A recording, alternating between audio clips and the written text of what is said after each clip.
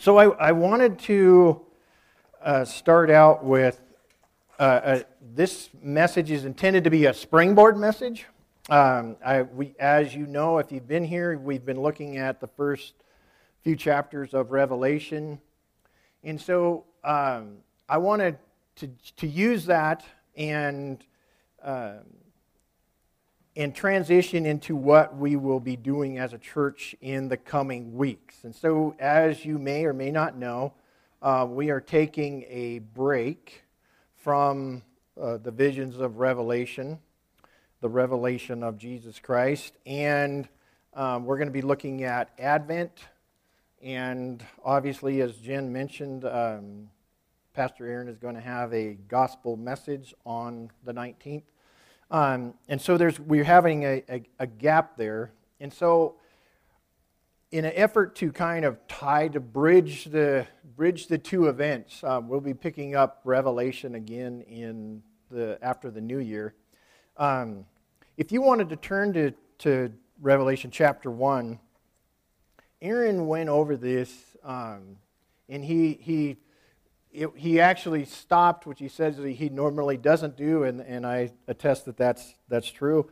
He actually stopped in the reading of when he got to the point of his message last week.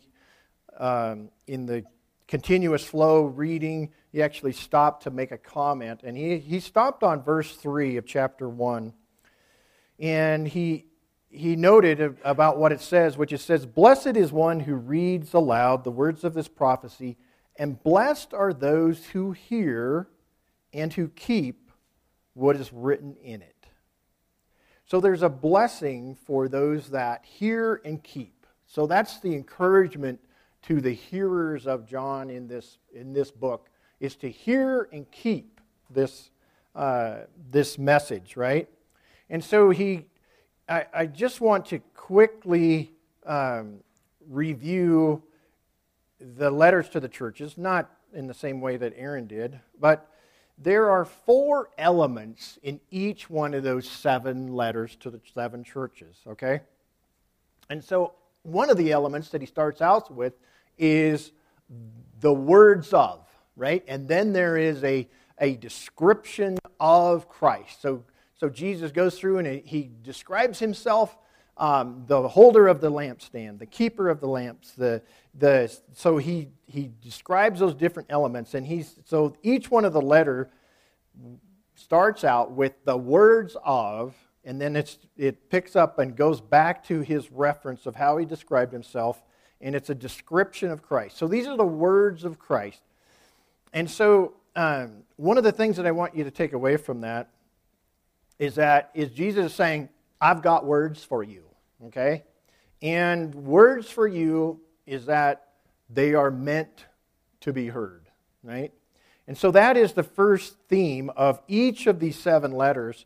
He starts out as, "I've got words for you," right? Then he goes out and he starts each one of the letters says, "I know your works," right? And so he goes on, and I actually went through and I left it out of my message, but some of the letters, there were 7 things, 7, maybe 10 things, 6 things of each individual church that Jesus said, "I know this about you," right? And so I'm not going to go into the details of that, but what the point of what I want to bring is that Jesus knows his believers at a personal level. "I know your works," he says. "I know the good things. I know the things you need to shore up. I know you," right? So that's the second thing that I want you to say. It's thematically in each of these letters, is that Jesus knows us, right? The third thing, and it's switched sometimes in some of the letters, but mostly it comes in thirdly. It says, "one who conquers," right? It says, "the one who conquers."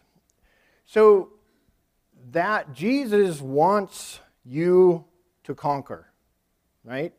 And so he says it's the one who conquers. So he's taking, the letters are to the church, which is a plurality of believers, right? But then he says to the one who conquers. So individualistically, Jesus wants you to conquer, right? He says, "I know you, and I want you to be a conqueror, right? And so, so that's the third, and one of the letters has that at the end, but anyway, they all have that element to it. One who conquers, and then fourthly, each of the letters conclude with, "He who has an ear, let him hear what the Spirit says to the churches." And again, the letter is pluralistic to the church. And it says, "He who has an ear," right? And so he says, again, it's individualistic. Jesus is asking in each of those letters, will you hear? So again, repetitiously, 7 times over, Jesus is saying, I got words for you. I know you, and I want you to overcome, and will you hear me? I got words for you.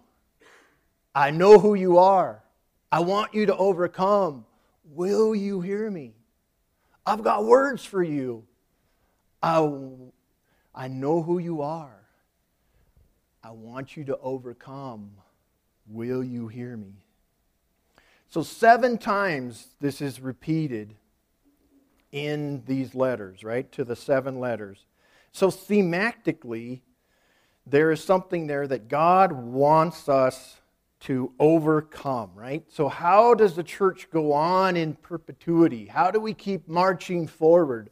And it is applying this pattern to our lives, right? Of using the Word to wash over us, to hear it, and to march on with the fact that He wants us to overcome any obstacle set before us. So, if one of the title of the message in the bulletin is the building blocks of grace. I think you will see that applied. I mentioned to Larry. He asked me what was the title of my lesson, and I agree with Juanita that the songs were a real blessing, and they complement the message, and I attribute that to the Spirit's work and Larry's attentive ear. But I told him on Wednesday, he's asked me what's the title, and it says Lego Advent. And so that's a very scriptural title, right? And so here, this is a Lego Advent calendar. And it's a good thing that just children, most of the children in a way, are not in here, right? Because they will be like, ooh, you know. So one of the things about a Lego Advent calendar is that you usually have to follow, one thing about Legos is you have to follow a building pattern, right?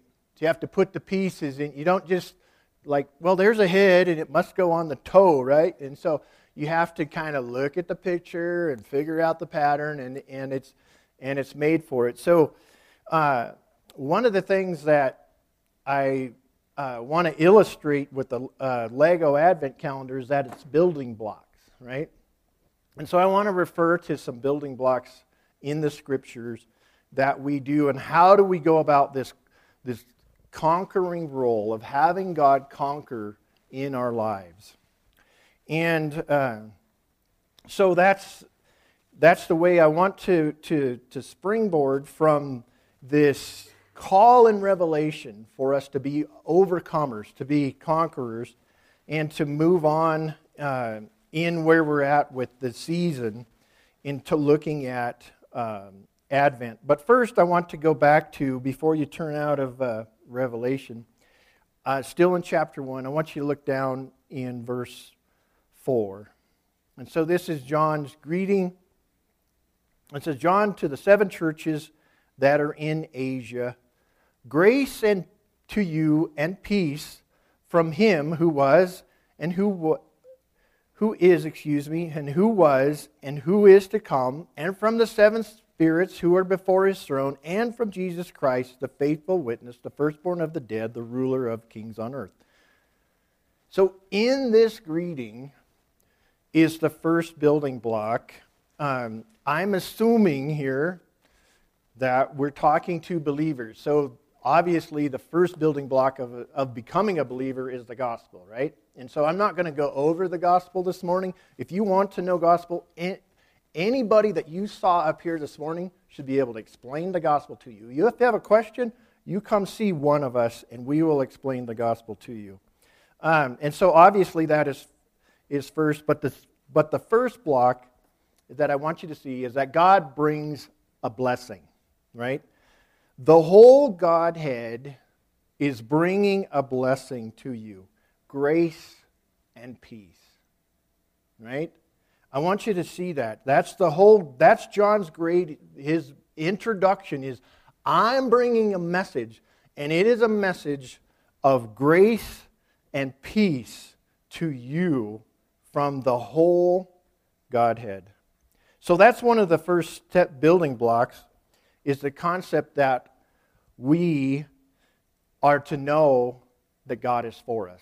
If we want to overcome something, if we want to conquer something, we need to know that first block is that God is for us. And when we think about the message of being hopeful, that's one of the things. That's the first thing, is to know that God has grace and peace for us. He is for us. And so as we transition to the concept of Advent, some of you may or may not know what Advent is. But Advent started about the 6th century, and it was started by the church. And it was, I want to get to my actual notes on this. And so Advent it starts on the first Sunday nearest November 30th, right? And so you just look at the calendar and find November 30th and find the closest Sunday, and that's first Sunday of Advent. That's how you figure it out, right? And then you go 4 Sundays, and then it ends on Christmas Eve, okay? And so the goal in the church of establishing this was to contemplate the coming of Jesus to the world and every individual soul.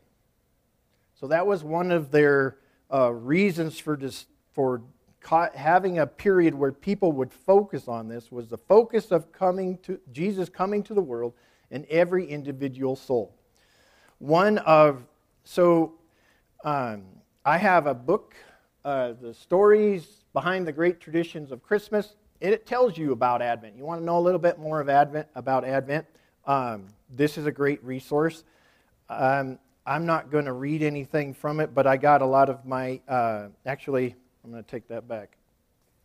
I got most of my information about Advent out of this, and I wanted to actually read you something. I wanted to begin with the end in mind in this chapter, where the author says, Christmas is still Christmas without Advent, but the festive 4-week countdown puts the holiday into the proper perspective. Okay? So that was the author's conclusion of Advent, was that it doesn't change what Christmas is, but it puts it into perspective. It allows us to take a perspective. And so there's lots of elements to different elements. Over the time, for a while, it's focused on the second coming of Jesus Christ. I mentioned that the focus is on the coming of Christ, and sometimes it focused on the second coming, which is a very noble cause. And sometimes it transitioned to where socially it was focusing on the first coming of Jesus, and so the birth. And so that's it's changed a little bit, but it's still the focus of Jesus coming. And then the second part focus of it was a time of personal retrospection and growth. Okay?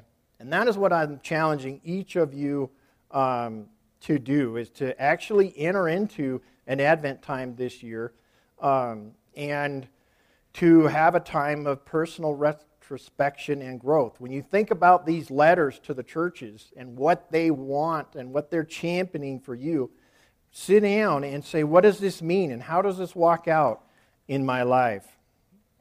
Okay?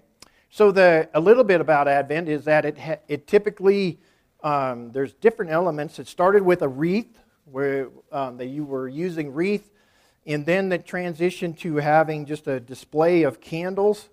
They had candles on the wreath too, and that, as you know, could result in disaster sometimes. But most commonly, it had 3 purple candles on it, and those purple candles stood for hope, peace, and love. So those 3 candles were for the symbols of hope, peace, and love, and you would light one each week and emphasize that message. And then the final candle, which was most commonly red, and it symbolized the joy of new life gained through the gift of Christ's sacrifice on the cross. That's why it was red. It's a gift of new life gained through Christ's sacrifice. So that was the 4th one. And then some added a white candle that was lit on Christmas Eve, and it stood for Jesus' birth. Okay? So they had some practical elements, the elements in which you could draw with the children into, with things that it would draw your attention. It would take some time in your day. Sometimes they would mark a candle with 28 marks or whatever, and they would burn it down each mark, and they would let it burn that day until it got to the end. And so it was a time when you could focus each day. You could watch that candle burn and think about the Lord. And then so there was some, it had some intent in focusing people on the Lord.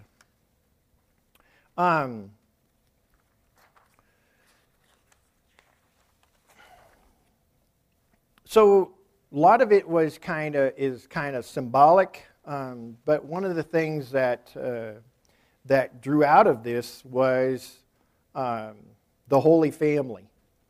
And my wife was an Avon representative, and in this box it's actually labeled the Nativity Collection, and it's called the Holy Family.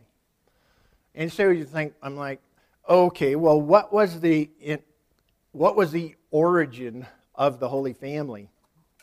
And it actually was a Renaissance period.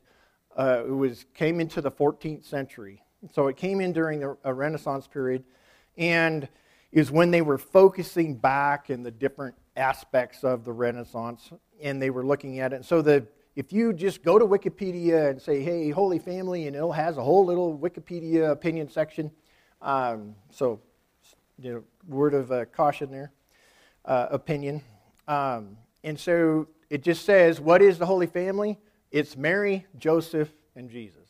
Mary, Joseph, and baby Jesus. That's the Holy Family, okay?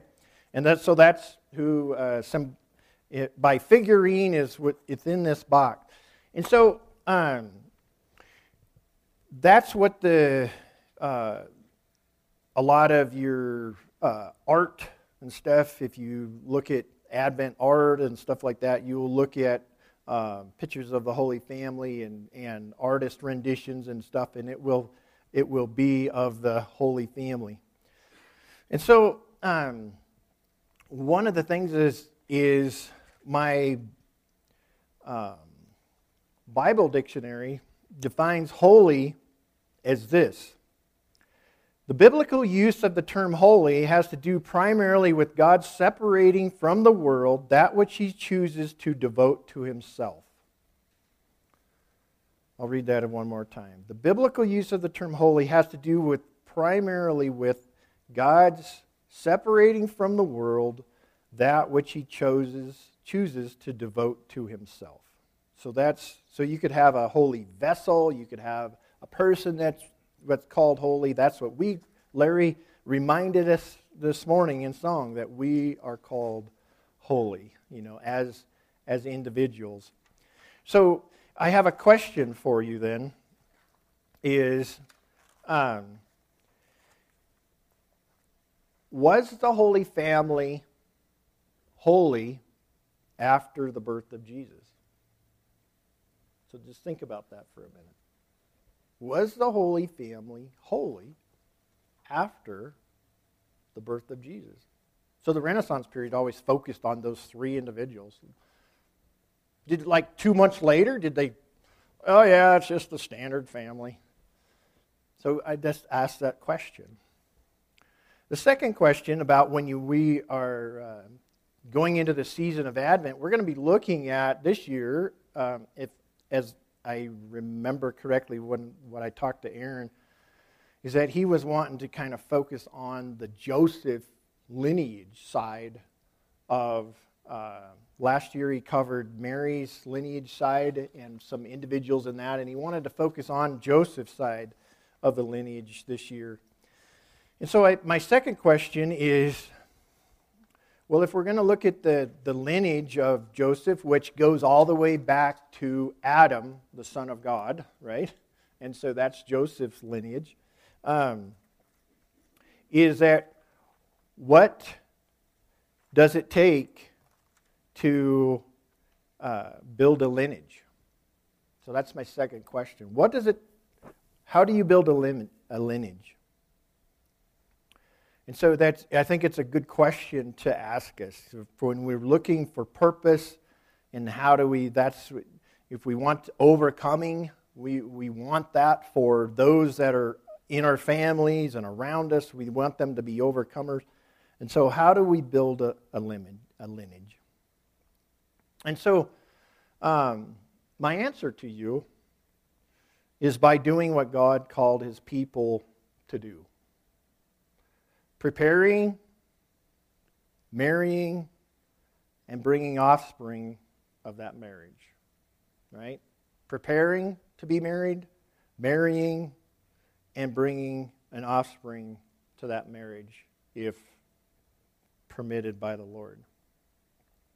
And so that's how you build a lineage, right? And so it's a time-tested method that God has used to build lineage, right?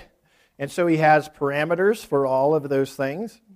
And so I want to use, again, the book of Revelation for you to see something in here about God's continuing intent. If you'll turn over to chapter 7 of Revelation, chapter 7 and verse 1.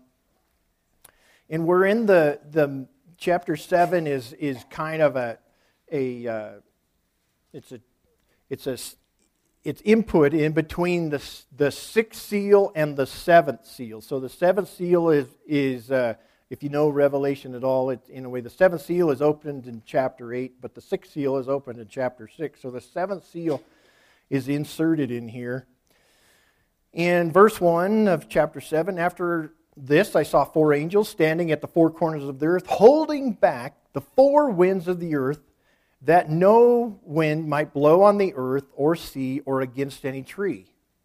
Then I saw another angel ascending from the rising of the sun with the seal of the living God, and he called with a loud voice to the 4 angels who had been given power to harm the earth and the sea, saying, "Do not harm the earth or the sea or the trees until we have sealed the servants of our God on their foreheads."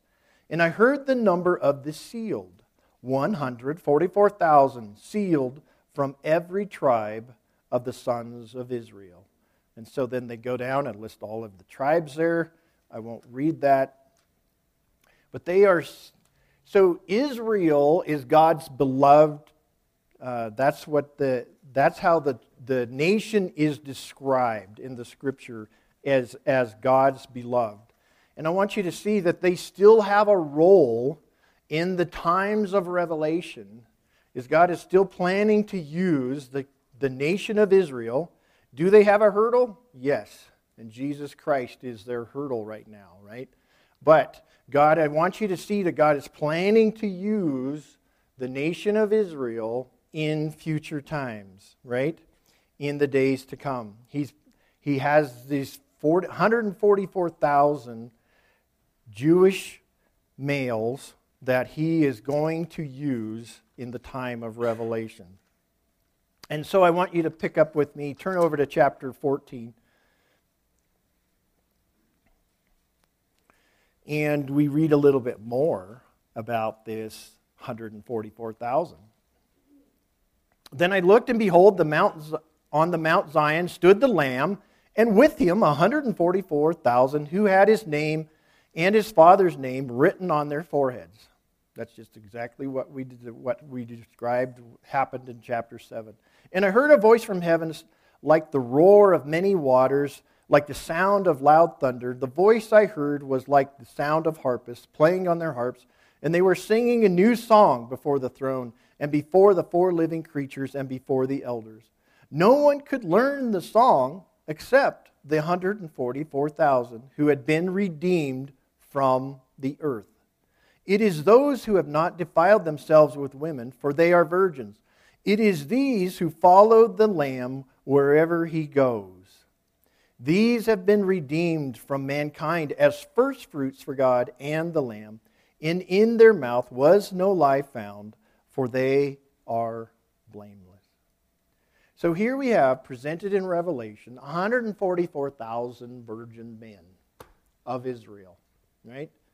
How do you get virgin men into the Revelation, virgin men of Israel?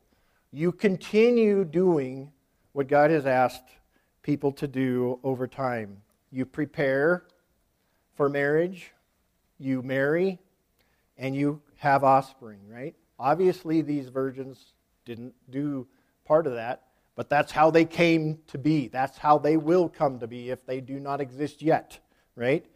And so they are a special people, right? They will have to come to the acknowledgement of Jesus as Messiah, right? They're ready. They're going. That's all they want to do is follow the Lamb around, right? And they have a special song that only they can sing. But I want you to see that God has a role for them. And so how does God? He is expecting Israel and Israelites, most of them do not know what tribe they're even from today. They can't tell you what tribe they're from. But somehow 12,000 of each tribe of Israel is going to be kept and made as a holy congregation for the Lord to use, right? And so I want you to see that that's how one of the ways of which God plans to keep this overcoming, right? Is that He plans to overcome where Israel is at and bring 144 true and faithful followers to Him, right? And so that's one of the things I want you to think about. So that was how do you get a lineage? And now I'd like to go transition to some things about Jesus and Mary. And so I'm going to want to turn to the gospel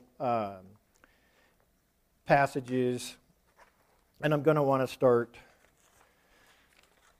in Luke. Okay? So Luke chapter 1.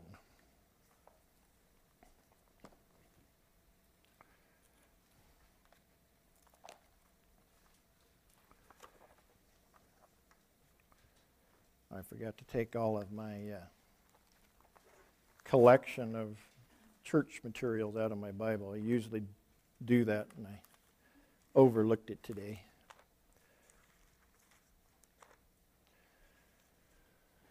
So beginning in chapter 1, verse 26, in the 6th month, the angel Gabriel was sent from God to a city of Galilee named Nazareth, to a virgin betrothed to a man whose name was Joseph, of the house of David.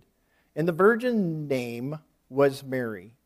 And he came to her and said, "Greetings, O favored one, the Lord is with you." But she was greatly troubled at this saying, and tried to discern what sort of greeting this might be. And the angel said to her, "Do not be afraid, Mary, for you have found favor with God. And behold, you will conceive in your womb and bear a son, and you shall call his name Jesus. He will be great, and he will be called Son of the Most High. And the Lord will give him the throne of his father David, and he will reign over the house of Jacob forever, and his kingdom and of his kingdom there will be no end. And Mary said to the angel, How will this be, since I am a virgin? And the angel assured her, The Holy Spirit will come upon you, and the power of the Most High will overshadow you. Therefore the child to be born will be called Holy, the Son of God. And behold, your relative Elizabeth in her old age has also conceived a son, and this is the 6th month with her who was called barren. For nothing will be impossible with God. And Mary said, Behold, I am the servant of the Lord. Let it be to me according to your word. And the angel departed from her. If you put yourself in Mary's shoes, this is quite a dilemma, really, that she finds herself in. One, if you put it back to the challenge of revelation, how is she going to overcome this? Here, God is asking me to become pregnant out of wedlock, which exposes me totally to the judgment of the law, which could end my life, right? It could end my relationship with my lawfully betrothed husband, right? It could end my relationships with my family. I could be cast aside. How am I going to overcome this dilemma?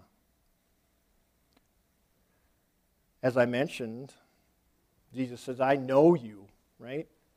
One of the message of the angel Gabriel, he used her name twice.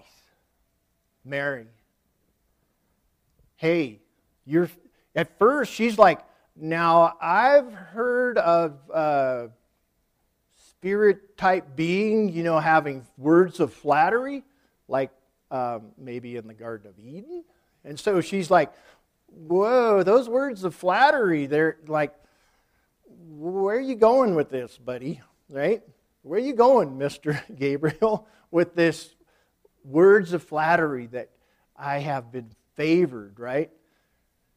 Well, he's reassuring her, right? He's saying, I know you, Mary. And you know what, Mary? God knows you. He knows your character. He knows what you're going to do, right? He knows what you can handle. He knows exactly where you're at. And so, what does she do? Jesus says, I want you to conquer, right? And so how does she conquer? She commits herself to take the risk of following God, right? She takes the risk of obeying what God wants for her life over all of the, in contrast to all of the elements of which she could be subject to, right? So that's one of the things I want you to see in Mary, is that she is known by God and is reassured that God knows her and has something good for her, right? That grace and peace that comes from the Godhead. And she commits to take the risk.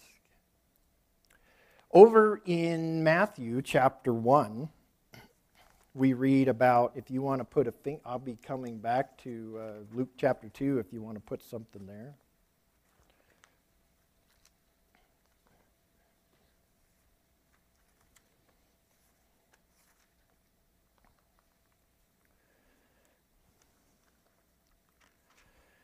Chapter 1 of Matthew, picking up verse 18.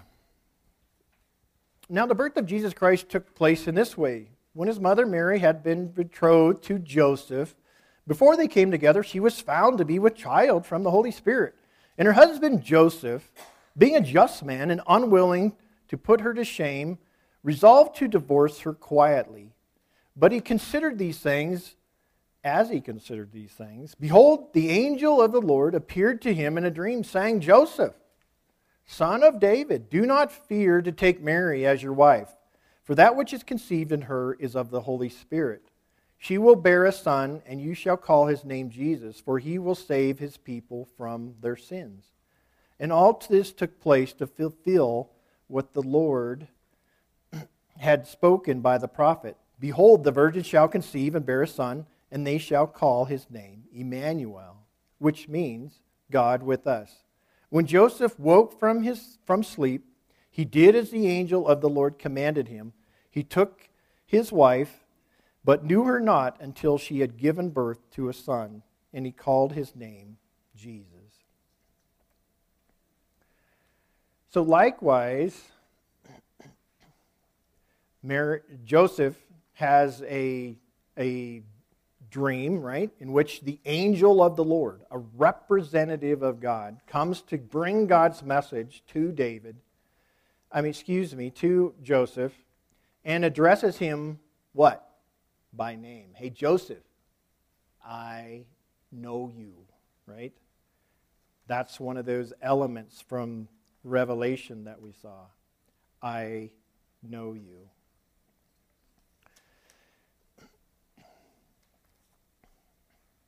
And so we see here Joseph also taking a risk in order to obey God, right? With the vision of this dream. He says, okay, you've reassured me. You know who I am. You know what I want. You know what raised me up, right? You're the one that built my character. I will do this. I will obey you. I will take on the things, the elements of risk of what it means to be Mary's betrothed husband. And I will take and I will protect Mary. And so that same risk that we see of Joseph is so. One of the things that I want you to see is that believers take risk to follow where God wants them to do. Believers take risks to obey the Lord. That's one of the things that we do. And how do we overcome? We rely on Him, right? We can take the risks by being obedient, right? God will reward that obedience. So I'm going back to Luke chapter 2.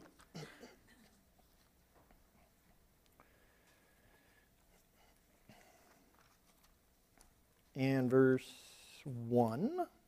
In those days, a decree went out from Caesar Augustus that all the world should be registered. This was the first registration when Quirinius was governor of Syria. And all went to be registered, each to his own town. And Joseph also went from Galilee, from the town of Nazareth to Judea, to the city of David, which is called Bethlehem, because he was of the house and lineage of David, to be registered with Mary, his betrothed, who was with child. And while they were there, the time came for her to give birth. And she came and she gave birth to her firstborn son, and wrapped him in swaddling clothes and laid him in the manger, because there was no place for them in the inn. So Joseph was willing to travel with an expectant woman who was not his consummated wife, right? He was legally responsible for her. So she was only betrothed. So he was willing to take this risk, right? To go out and to do what God had said to do, right? Until he was walking it out. He says, I'm going to be faithful. I'm going to do what God wants me to do. I'm not saying that God wanted him. God used the method of the census to bring them to the place where Scripture wanted Jesus to be born. But that's just the method by which God used it. But he wanted Joseph to be obedient, right, in doing what he asked him to do. And so Joseph was. He says, hey, I'm willing to take that risk and travel with this expectant woman, right? It was a risky trip, but this was the character of Joseph, right? He was acting in the things that God had given him a vision for. He was preparing to be as basically as the stepfather, the earthly father of Jesus. And then back over in Matthew, he also, chapter 2,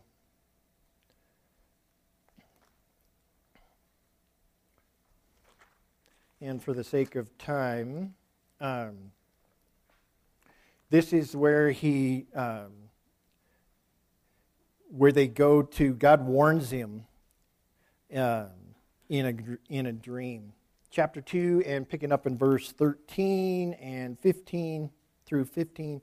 Now when they had departed, behold, an angel of the Lord appeared to Joseph in a dream and said, Rise, take the child and his mother, and flee to Egypt, and remain there until I tell you, for Herod is about to search for the child to destroy him. And he rose and took the child and his mother by night and departed to Egypt, and remained there until the death of Herod. This was to fulfill what the Lord had spoken by the prophet, Out of Egypt I called my son.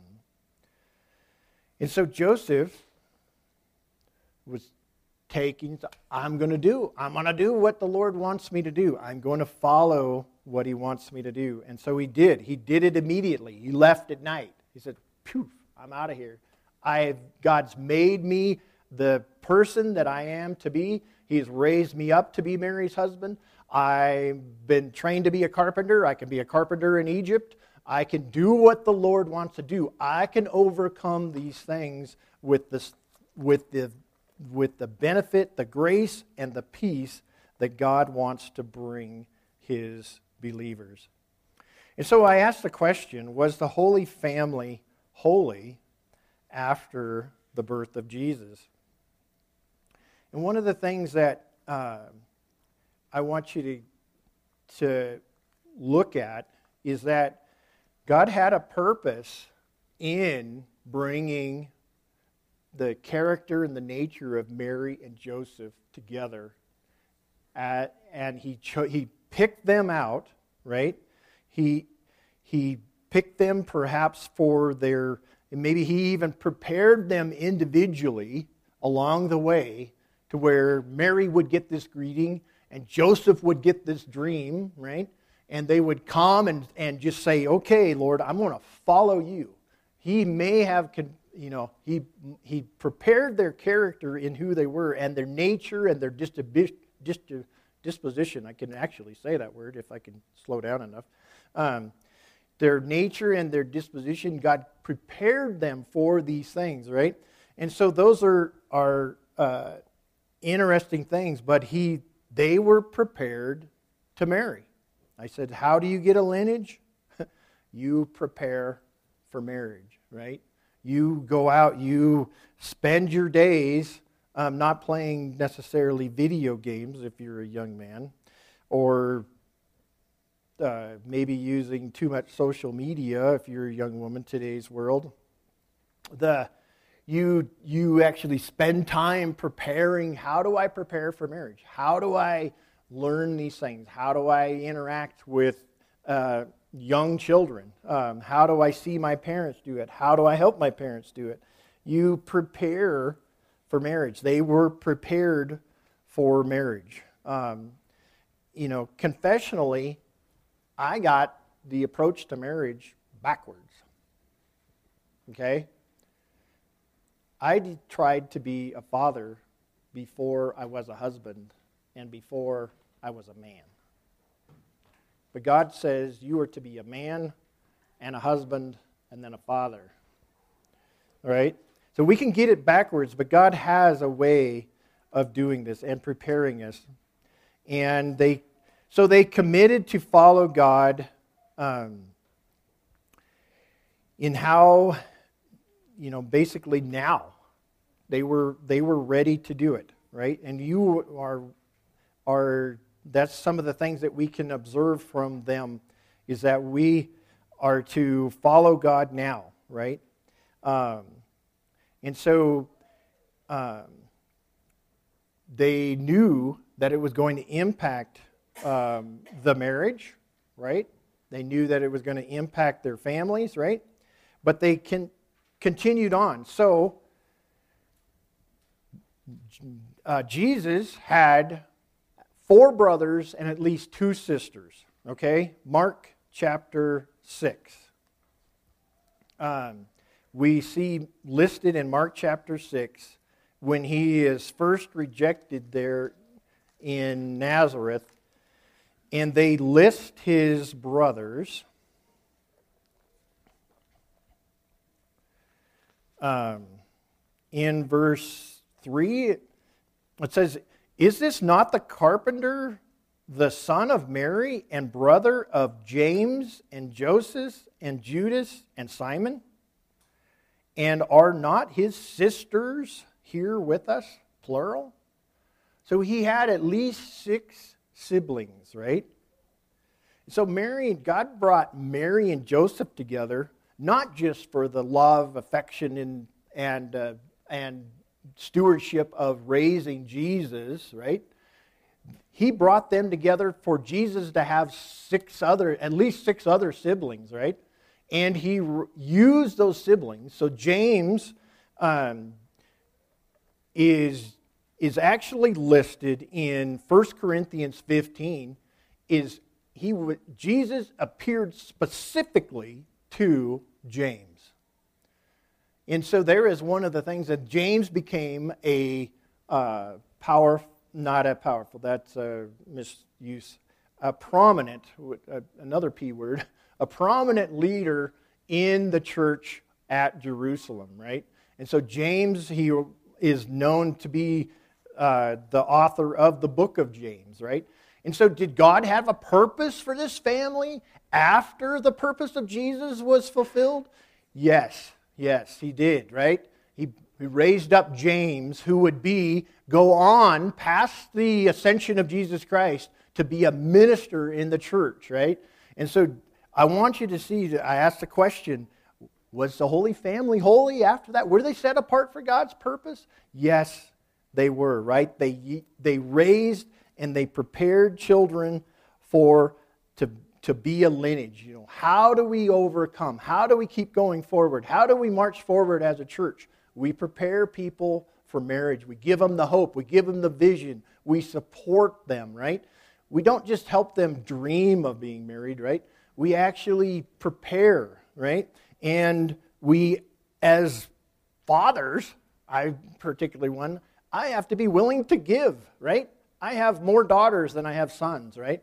And so I have 5 daughters, and I've already enabled one. I've given one away, right? I have to be willing to give, right? I have to be willing to give to a young man that has prepared to be a husband, right? And so how do we overcome? We keep marching forward. So what does you see the sticker on the back of cars around here, BLE, what does that stand for? What? Best life ever, right? And so we might think that, hey, I'm living the best life ever, right? And tribulation comes, trials come, right? Testing comes of my faith. What do we keep doing? How do we keep marching forward? In the hope, in the building blocks of grace, right? We keep knowing that we prepare, right? We commit ourselves to God, right? We keep building these blocks of things that will come together to make a picture, right? We keep building to prepare for marriage, to actually marry, right? And to be faithful in that marriage. And so that's one of the things that we need to keep holding on to as we keep marching forward in time, because that's what keeps us having hope. And God is wanting you to do that until He returns again. He wants this message for His church, is to keep marching forward and being overcomers for Him. Let's close in prayer.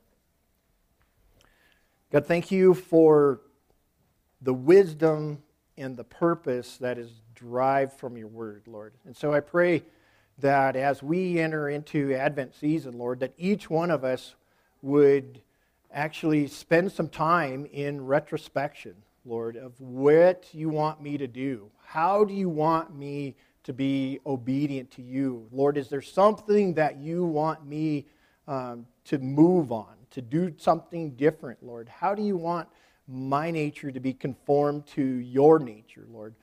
And so as it's individualistic, Lord, you have words for us, and you want us to hear, and you want us to overcome. But that's driven by your love for us, each one of us, Lord, that you know us, Lord, that you will love us into eternity, Lord, with your great love. And we can have that confidence to daily take steps towards you, to embrace you, Lord, to take risks in loving you. And so I pray that for each one hearing this message, Lord, that we would be willing to be your vessels, just like Mary and Joseph. Thank you, Lord, for your great gift of that example. And we pray that we would be likewise vessels for you. And so we ask that in Jesus' name. And everybody said? Amen. Amen.